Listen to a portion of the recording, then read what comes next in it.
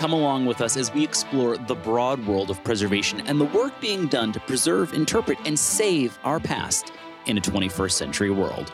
From aquaculture to historic foodways to forensic modeling, we're talking weekly with experts from across the globe. This is your host, Nick Redding. Welcome to PreserveCast.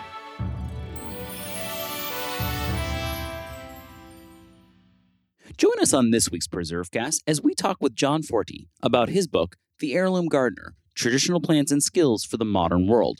We'll be talking about how you can curate history in your own backyard through the cultivation of heirloom plants and how that can make for a more sustainable world. Get ready to get down in the dirt on this week's PreserveCast. This is Nick Redding. You're listening to PreserveCast. Today, we're excited to have a conversation about heirloom gardening and traditional plants, skills for the modern world, and the intersection of all those things. And we're talking with John Forti, and John is a heirloom specialist, a garden historian, an ethnobotanist. He also serves as the executive director of Bedrock Gardens, and I'm sure we'll get into what that is and what they do there. But before we dive into all of that, we love to get to know folks and kind of what led them on the path to where they are today. So, how does one become an ethnobotanist, a garden historian, a lover of heirloom plants? What's the path to all of this, John? Well, I think in my instance, it was being raised by a river in New England, where it was very evident in the landscape how many people had lived there before me and influenced that landscape. And it piqued my interest and curiosity. And so whether it was the stone walls that ran through the woods, the nearly 400-year-old Roxbury russet apple that was in front of the shipwright's house and tavern near our home, or all the other things you discover in those woods, they just piqued my curiosity. And they really, as did the plants around me. And so it just led to work in the field, studies in the field, because I was always trying to satiate that curiosity about the landscape. That sense of place, I'd say, is a driving factor, really. And did you go and study this kind of thing? Is this sort of your academic background as well? Yes, but really when I was a teenager, I also started working in a garden center. And that was my first strong influence where I, apart from gardening and relatives' gardens as a kid, it gave me a sound knowledge of plants and their common and Latin names and their cultural needs. And then when I went off to college, I'd started to study actually Japanese and journalism and realized, as much as I loved the idea of going to Japan as a journalist, that plants kept calling me back. And I'd taken on a temporary summer job at a museum called Plymouth Plantation. And they kept, somehow I'd say, encouraging me to do work in their horticulture department. And I ended up switching majors so that I was more focused on ethnobotany and garden history, and let the Japanese and journalism fall away. And then ended up becoming their horticulturist as soon as I graduated from college.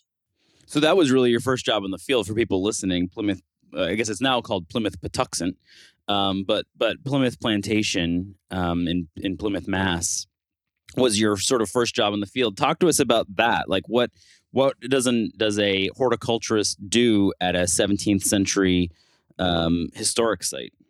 Well, my primary research was in the first plants brought by the first immigrants to the colony, who we know today as the Pilgrims, and the native plants grown by the First Nations, the Wampanoag, that lived there. And taking those plants and all the research of 17th century gardens, both primary sources, but also, the less common primary sources like archaeological evidence and pollen and seed analysis, to reconstruct the raised bed kitchen gardens of those first immigrants, or of the gardens of the Wampanoag, and turn those into teaching exhibits. teaching gardens around the medicine in each culture, the plants of each culture, and how they were thought of by the early herbalists. And did that, I mean, obviously starting at a young age, and we hear this over and over again in PreserveCast, people kind of getting an affinity for their work even at a young age. You obviously had a real strong background in plants and, like you said, the Latin names and the common names and things like that. But that experience of working at Plymouth, were there moments where you realized you loved it even more, or you began to really, learn things that you didn't expect you would find? Was that sort of an eye-opening experience, or was it just sort of the first practical application for you? Well, it was an eye-opening experience in that I never, in the nursery or the garden center business, you don't think of the stories behind plants. You're thinking about the cultural need of the plant, best place, best, for the plant to grow and things. But in a museum setting, you're thinking about the cultural history of a plant, how people used it for food and medicine and textiles and cordage and spiritual needs. So these are all ways that really piqued my interest. And as I was exploring those, clearly the native plants behind those stories and the heirloom plants called me to think about preservation in a very different way than you do when you're coming through garden centers. And there's, at that point, it wasn't in the common cultural understanding, I'd say, too much. And so I was starting events like our Rare Breeds and Heirloom Seeds weekend that tried to get people to think about how to integrate these back into our life and into our lives and local economies, because at that point we were just starting to think about local foods again and what it meant to have these storied plants back in circulation. Yeah, and I feel like there's sort of been, even in the past 10 years, a real shift towards not only heirloom plants, but also native plants. I remember I went to a lecture by Doug Tallamy on bringing native plants into your gardens. And for me, I always just sort of thought like, well, any plant's a good plant for animals or for insects. And then that was like a sort of a shocking, like, oh no, that's actually not true at all. and Mm-hmm. and there's some plants that are terrible for your garden and things like that. And so even in my own little slice of this world, like I'm slowly trying to transition everything over to natives, and then with gardening using heirlooms and things like that. Talk to us about, so you obviously have this really great experience working at Plymouth, which is sort of a true introduction to heirlooms and things like that, and native plants for that matter. And then you've got a book, which is a fantastic book called The Heirloom Gardener: Traditional Plants and Skills for the Modern World, which people listening should pick this up. We'll have a link in the show notes to where they can buy it. Talk to us about how you got to writing the book. Like when did you decide? And it kind of makes sense as you talk about your background, as you had sort of this journalism bug. So of course the idea of writing something kind of makes sense now that we're getting to know you. But talk to us about the thought process about, actually then sitting down and writing a book about all of this. Well, for me, I was really honored because Timber Press asked me to write a book about garden history. And I've always thought of them as sort of the premier horticultural press in the country. And I saw an opportunity to write not just another book about the Olmsteds, but a way that we can apply history to create a more sustainable future. You mentioned Doug Tallamy. I think we're living in a time when it's hard for people to imagine how they can make a difference in the world. But through my work with children's gardens and slow food and history, I see so many modern applications, organic gardening lessons, um, all these things that can help us build one backyard at a time, connections that build green bridges and watersheds that are more environmentally sound. So I asked them if I could write not just a traditional book about garden history, but one about how all of our ancestors cultivated in their backyard the things that help them nourish their families, medicate their families, improve life and aesthetic. And that's really how this book was born. That and a pandemic, because certainly a little bit more time at home helps the person get a book written along the way, too. Yeah, there's so many creative silver linings to the pandemic that we've caught here, where it's like, well, I had a bunch of time, so I finally got to sit down and write this thing.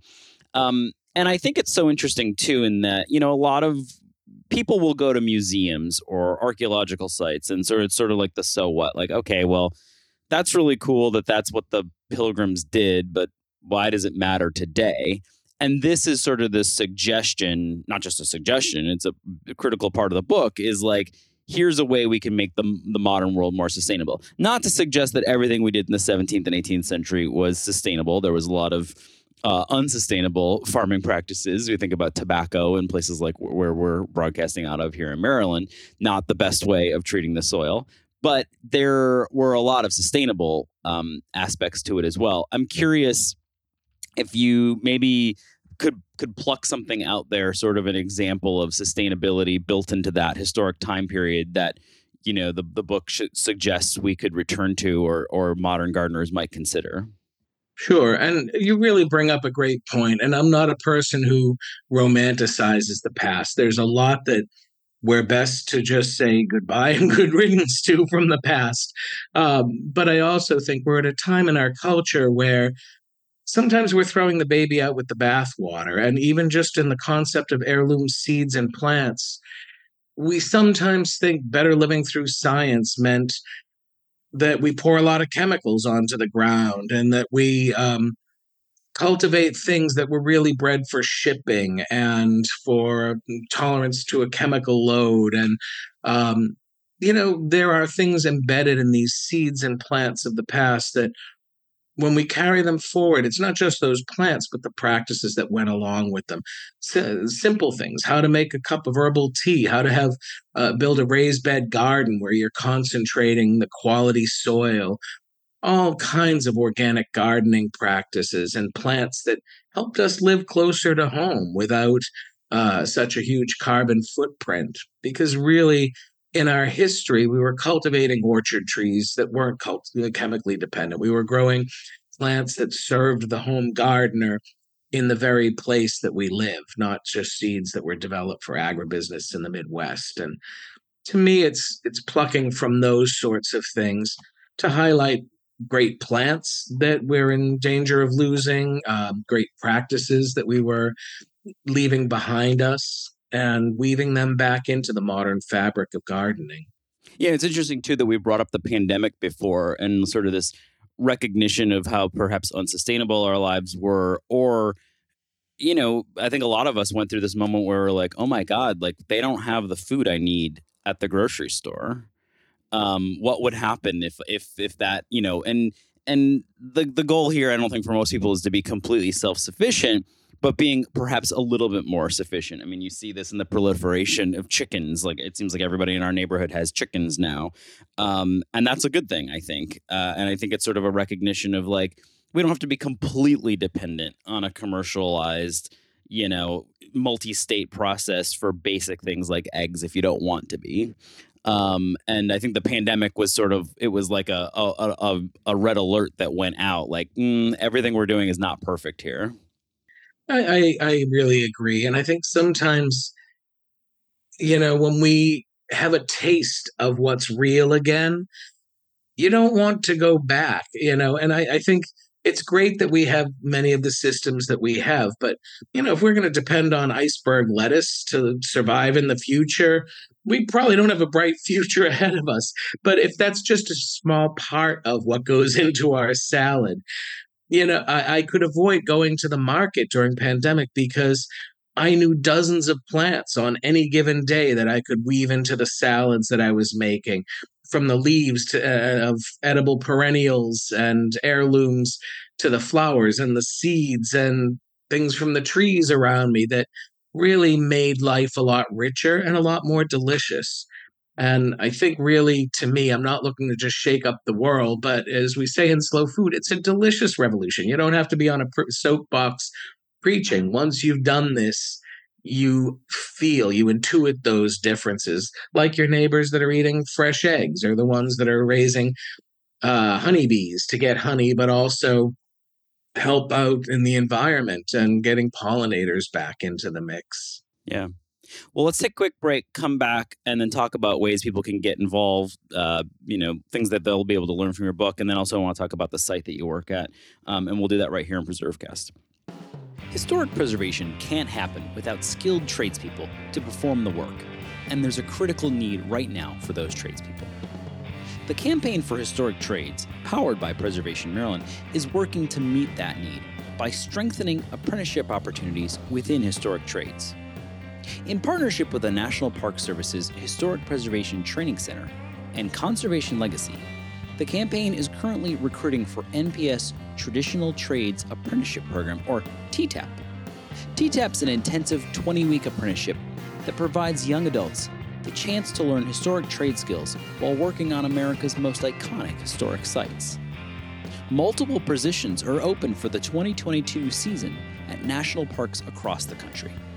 Visit historictrades.org for more information on TTAP and how to apply today. This is Nick Redding. You're listening to PreserveCast. We're excited to be talking today to John Forti, who we've been talking all about his work in ethnobotany. He's a garden historian. He also serves as the executive director of Bedrock Gardens. And before we took our break, we were talking about sort of how it doesn't have to be a crazy revolution to kind of incorporate some of these practices into your backyard. And it's a way of kind of taking a piece of the past and preserving it by growing it. If someone's listening and they're like, well, I've never done this before, or I don't know the first thing about heirloom plants, is there like the gateway heirloom plant, like the simple one that you'd say, try this, it's very difficult to fail with something like this. This is sort of your entree into this world? Well, I guess what I would suggest is start with the plants you love the most. If you don't eat kale, don't grow kale. But if you love kale, that's a great gateway heirloom because it's there almost all year round. Here, even in Maine, where I live, there are maybe 2-3 months when the kale dies back, but then February and March, it starts to come back to life. And then I can watch it bloom and look like forsythia and then seed and gather those seeds and replant those seeds. And so to me, that's a wonderful example of something that keeps you connected from seed to table, because there really is a special process that all of our ancestors knew that really defines an heirloom. It's a seed that you can save because it's open pollinated.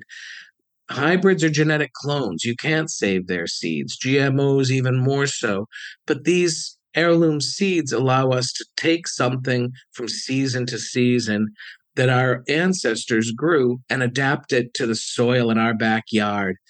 Every year you play a part in its preservation because you're selecting the one that didn't, if it was a tomato you're growing that didn't split or didn't get disease, that was the most productive, the first one in. And every year you're strengthening that population and adapting it. So it's a really engaging process that I think makes it a lot of fun, but also keeps that cultural inheritance alive.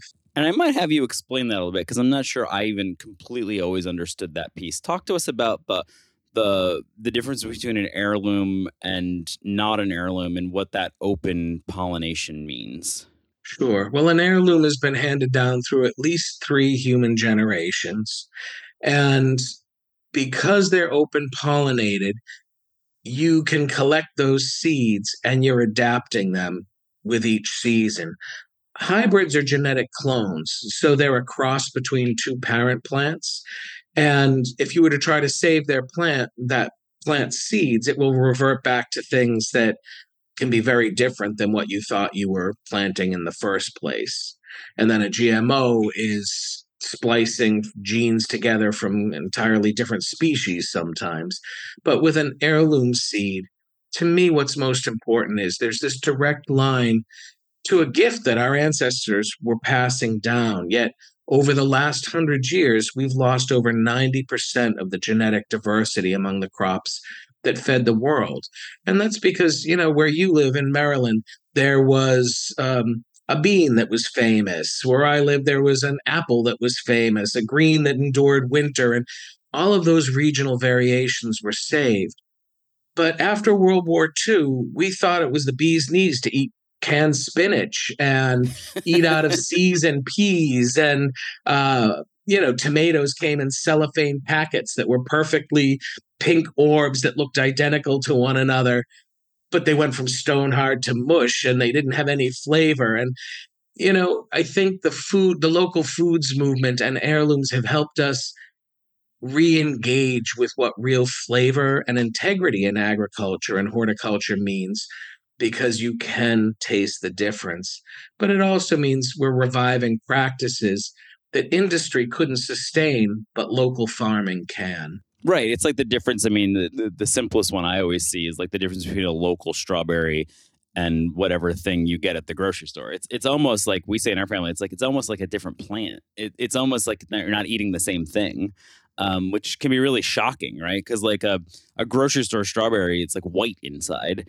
And a local one, it's like this juicy little thing that it kind of explodes in your mouth. It's a totally different experience. And I know there's some sort of privilege associated with being able to do all of that. But I do think if you can try and start small, and kind of build on it, particularly with things like strawberries that are perennial, right? Like you don't even have to keep going back to them. You can kind of just always have them kind of going.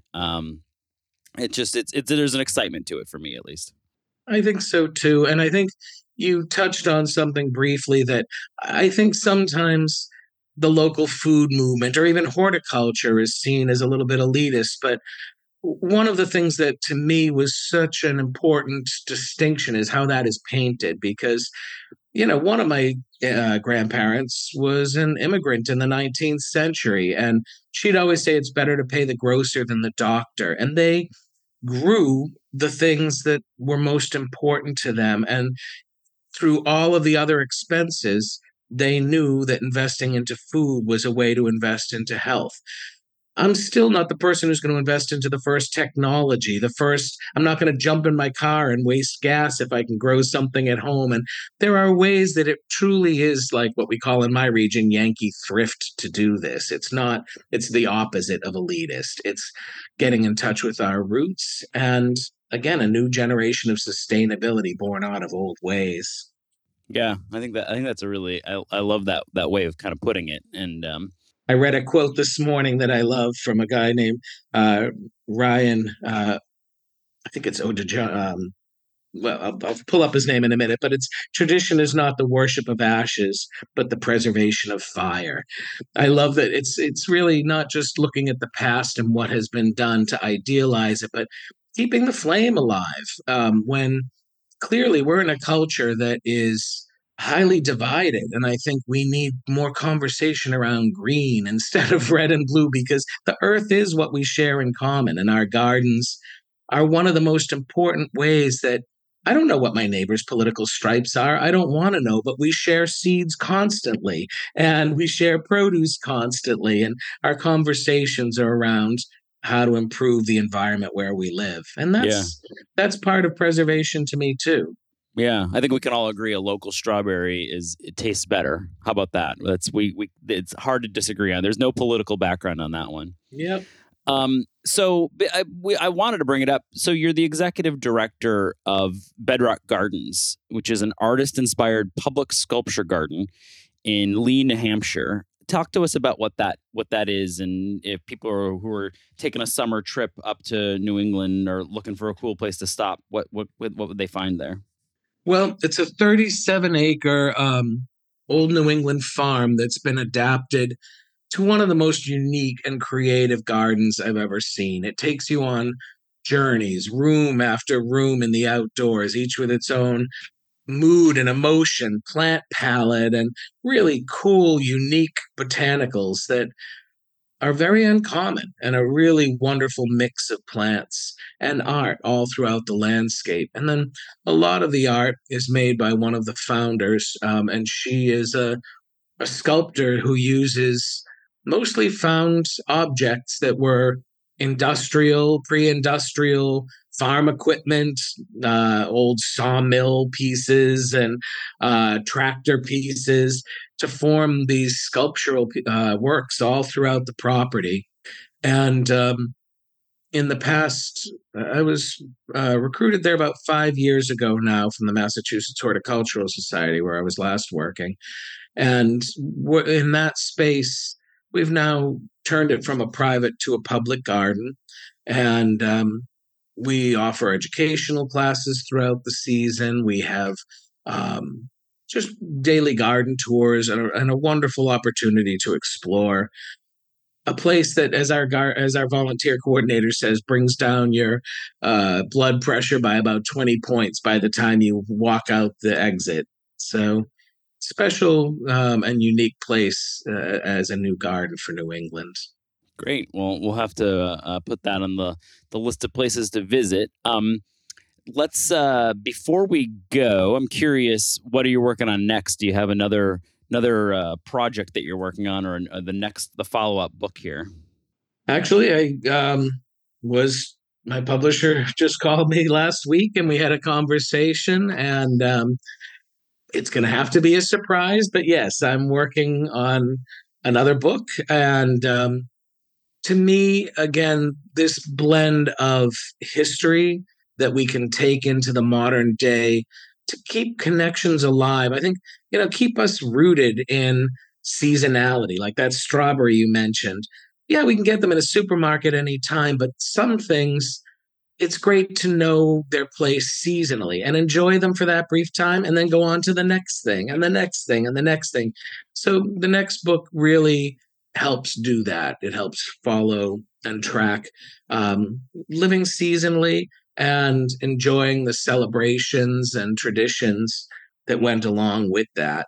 I'll continue to post. I have a page where I blog almost every day called The Heirloom Gardener, John Forti, and I try to continue to put up posts about heirlooms and living seasonally and organics and all the kinds of things that are in my last book.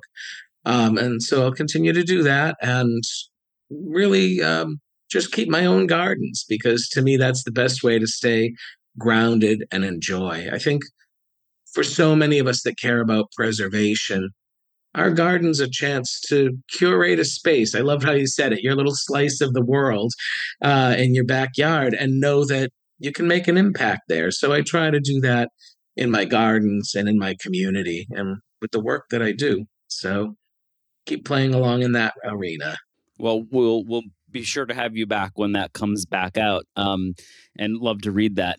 Before we go, we ask everybody if they have a favorite historic place or site, something that really resonated with them. Well, to me, in many ways, it's like asking what somebody's favorite type of pizza is. It tends to be what they grew up with. I think that, the landscapes where I live are those that resonate with me because I feel a sense of place there. And I'd have to say every place that I've ever worked, Plymouth Plantation, Strawberry Bank Museum, Massachusetts Horticultural Society, they've all been historic landscapes that have meant a lot to me to preserve. But my backyard is that for me as well. I'd say beyond my region, I've always had a great fondness for Monticello, where I often will lecture. And there's just something about a time and place in history when a president took their greatest pride in their garden and looked to collect incredible plants and make a difference in the world through horticulture.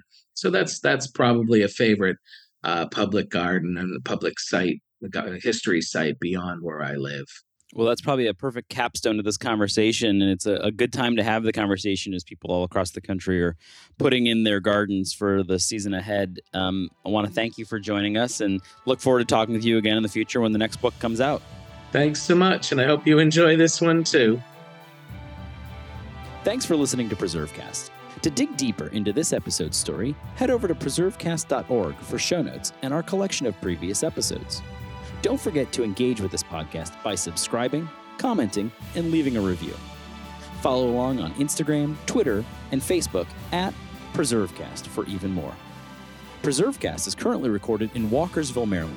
and sponsored by the 1772 Foundation and powered by Preservation Maryland. Thanks for listening, and keep on preserving.